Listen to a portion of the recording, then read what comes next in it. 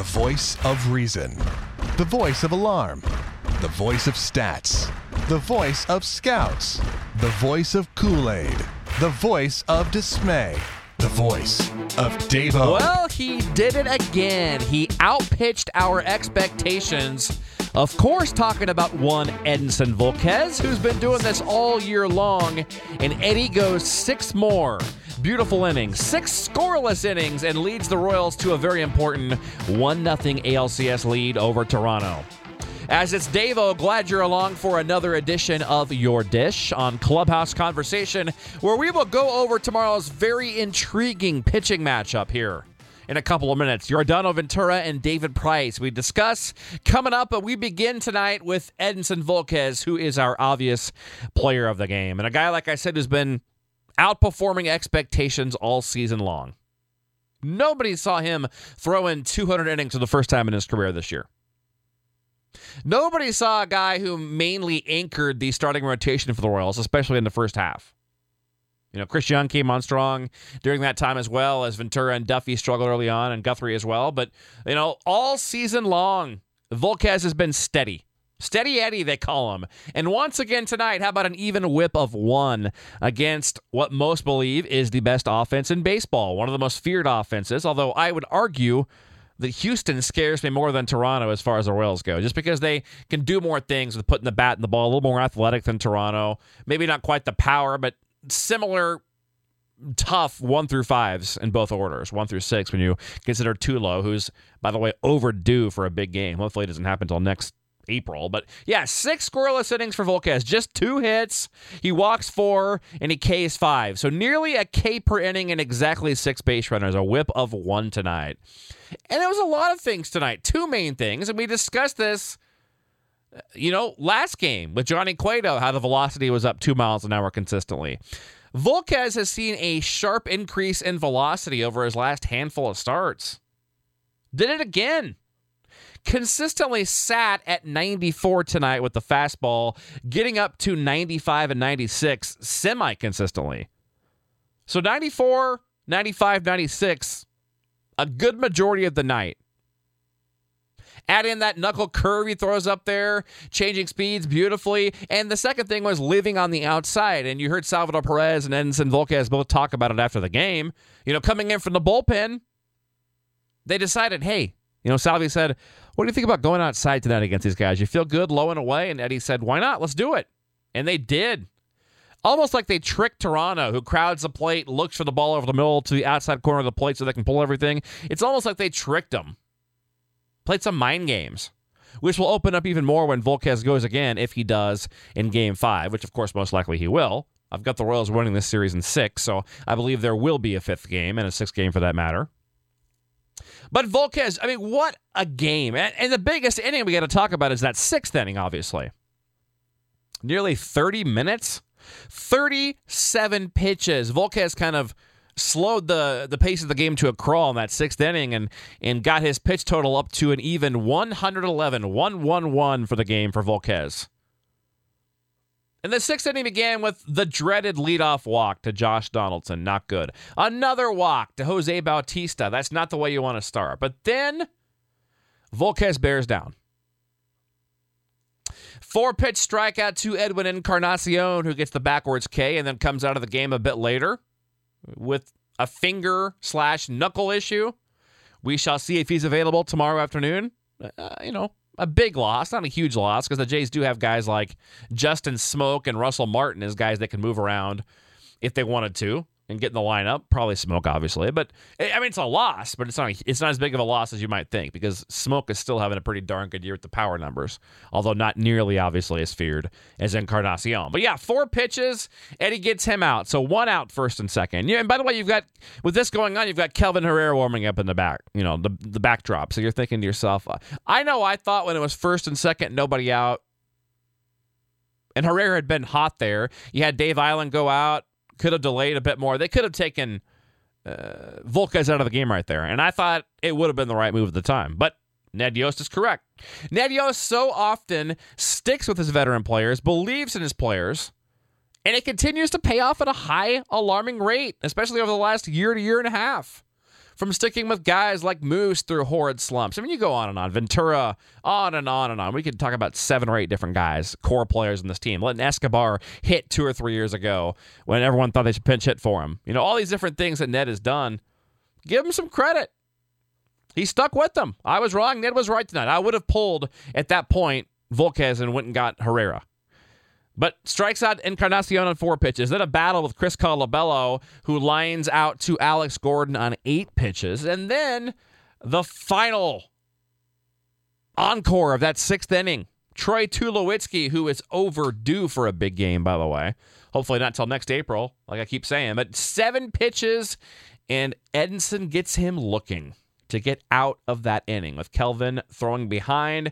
Volquez says, I don't need you. I'm getting through 6. And he did. And again, I talk about exceeding expectations at the top today of the program here. And all year we've seen that from Volquez. Again tonight. The goal tonight was 6 innings, 2 runs. That was the goal. 6 innings, 3 runs, you probably would have taken 2. But Edinson goes 6 innings, no runs. And just nice to see him battle through that 6th inning. It's kind of been the Jekyll and Hyde inning. You know, that 5th going into the 6th for Edinson. So many times this year we've seen him throw 3-4 really good Sterling frames, and then he gets roughed up in that 5th or 6th. Tonight was able to get through it. So a credit to Volquez, who pitched one of the biggest games of his career tonight. Huge night for the Royals to get this win. Huge. Especially with games 3, 4, and 5 in Toronto. You win tomorrow, and then you firmly seal home field up. You know, it goes back to 1-1. Well, Toronto has a slight edge at that point, having the next 3 up in Toronto. You get a win tomorrow, man, you're looking good. And we'll talk about that here in a second. Let's get to the rest of the bullpen and get to the offense first, though.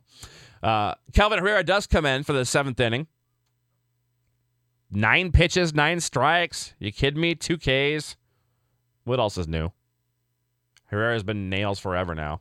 Mattson, a guy who's been a bit hit or miss during the postseason this year. Couple of rough outings against Houston, namely in that game 4. He does allow a walk and a hit, but tosses a scoreless 8th inning. So nice job by Ryan. And then Luke Hochevar comes in after the Royals extend the lead with the big capping of the scoring by the Eric Hosmer, big double off the wall. That frame, getting 2 spot there in the 8th inning. Hochevar is able to come in and pitch a scoreless 9th, 4 hitters after the E5 from Moose. So a perfect, essentially, inning from Luke Hochevar out of the pen, and just a great night for Royals pitching, holding Toronto down. And offensively, I put a little smiley face on my scorecard tonight. 0 walks, and I put a smiley face because I'm happy because the Royals won and they had good at bats. It's kind of funny that they got no walks, but they actually, even with getting no walks, there were some great at bats, and there was a lot of first pitch swinging, which of course is not going to be conducive to walks. But 2 opposite field doubles, first pitch swinging from Escobar, a big home run, from Southie. There was, no walks for the game from the Royals, but they do get 3 runs and 6 hits off of Marco Estrada in 5 1/3. So a pretty nice job from the Royals off of a guy whose stuff is not going to blow you away, but just keeps getting guys out over the last dozen starts or so. But 3 runs and 6 hits the Royals get off of Estrada in 5 1/3. And like I said, good at bats. And to me, it's been good at bats since about the 4th or 5th inning of Game 2 against Houston. Ever since then, the Royals have had good at bats up and down the order. They really have. And when they're swinging early, the majority of the time, good things are happening to the Royals, at least at a good enough rate where you can justify it. And big nights for Alcides, as I already mentioned, who also gets a couple of runs scored and an RBI to go along with the 2 doubles. Salvador Perez, the big solo shot, his 3rd of the postseason there in the 4th. And then you also had, as mentioned, the Hosmer double, Alex Gordon, another big double. And both teams struggled with runners in scoring position and leaving guys on bases, mainly Toronto. Toronto 0 for 7 RISP-wise. They left 9 on base, but the Royals left 4 on base and were just 3 for 12. There were some times Escobar gets that leadoff double, stands there at second. We would have liked to have seen the Royals move him to 3rd and get him home there in that 1st inning. Ends up just standing there at second base. The Royals were not flawless tonight. No walks, 3 for 12 with the RISP, 4 left on base, but good enough. And it was a pretty good night for the Royals. And give Estrada some credit. He's been a good pitcher this year. So the Royals did a nice job with him tonight, I thought. Just good quality at bats throughout the postseason. It's so exciting to see and so much fun. And speaking of fun, David Price, Yordano Ventura tomorrow. So you look at Price, 9-1, 2.30 since going over to Toronto. Although not good in the postseason. But Ventura, 13-8 this year with the 4.08. Looking at the postseason now, lifetime, if you're wondering, David Price still winless, 0-6. and a 5.23 ERA. So Price has not been good going into October as the month progresses. This year versus the Royals, though, Price has been good, as he has throughout his big league career. This year, a 2.93 ERA in the 2 starts. And speaking of 2 starts and 2 outings, that's what Price has had this offseason, or this playoffs, I mean.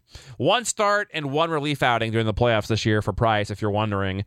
10 innings, a 7.20 with 7 Ks. So not good this postseason so far either. Should be a very interesting matchup. I want to see the Royals opposite field him to death tomorrow. Wait him out. We know the Royals have a big edge when it comes to bullpens in this series.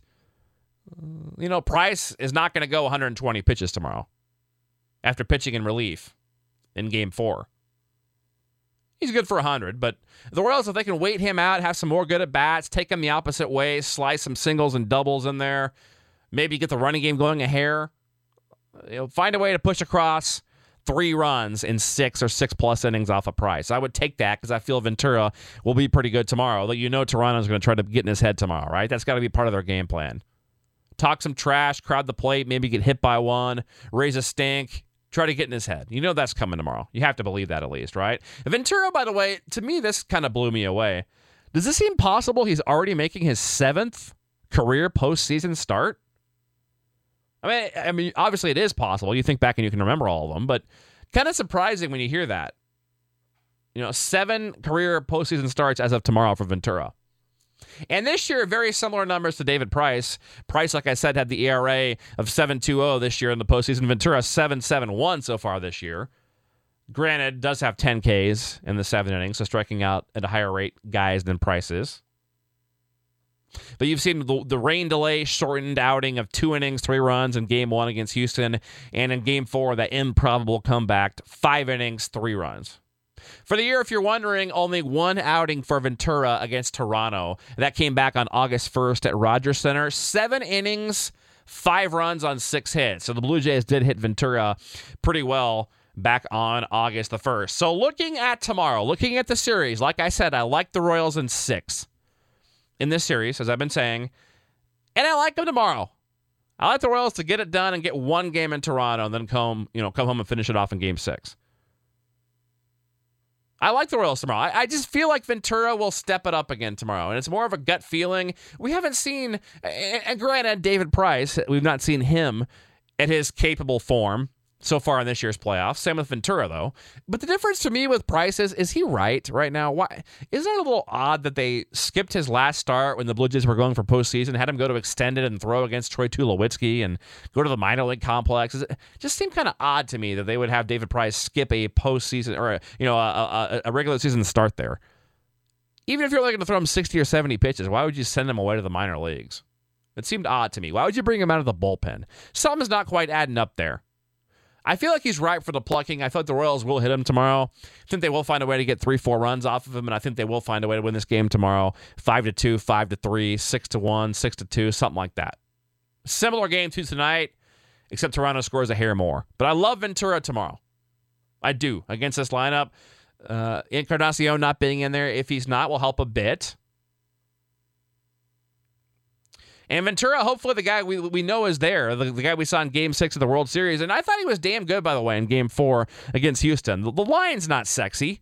By the way, I loved Edinson Volquez saying he felt sexy today in tonight's press conference. But the line wasn't sexy for Ventura in Game number 4 against Houston, but he pitched pretty well, and I think we'll see that again against Toronto, pitching at home. I think the Royals will find a way to get some runs and get something going against David Price. I like the Royals to win again tomorrow, and we'll have it for you again. It'll be late tomorrow evening. Have some plans after the game, but we'll be back with you again late tomorrow night on Clubhouse Conversation. Until then, let's keep it going. Let's see the Royals get this game. It is a big game.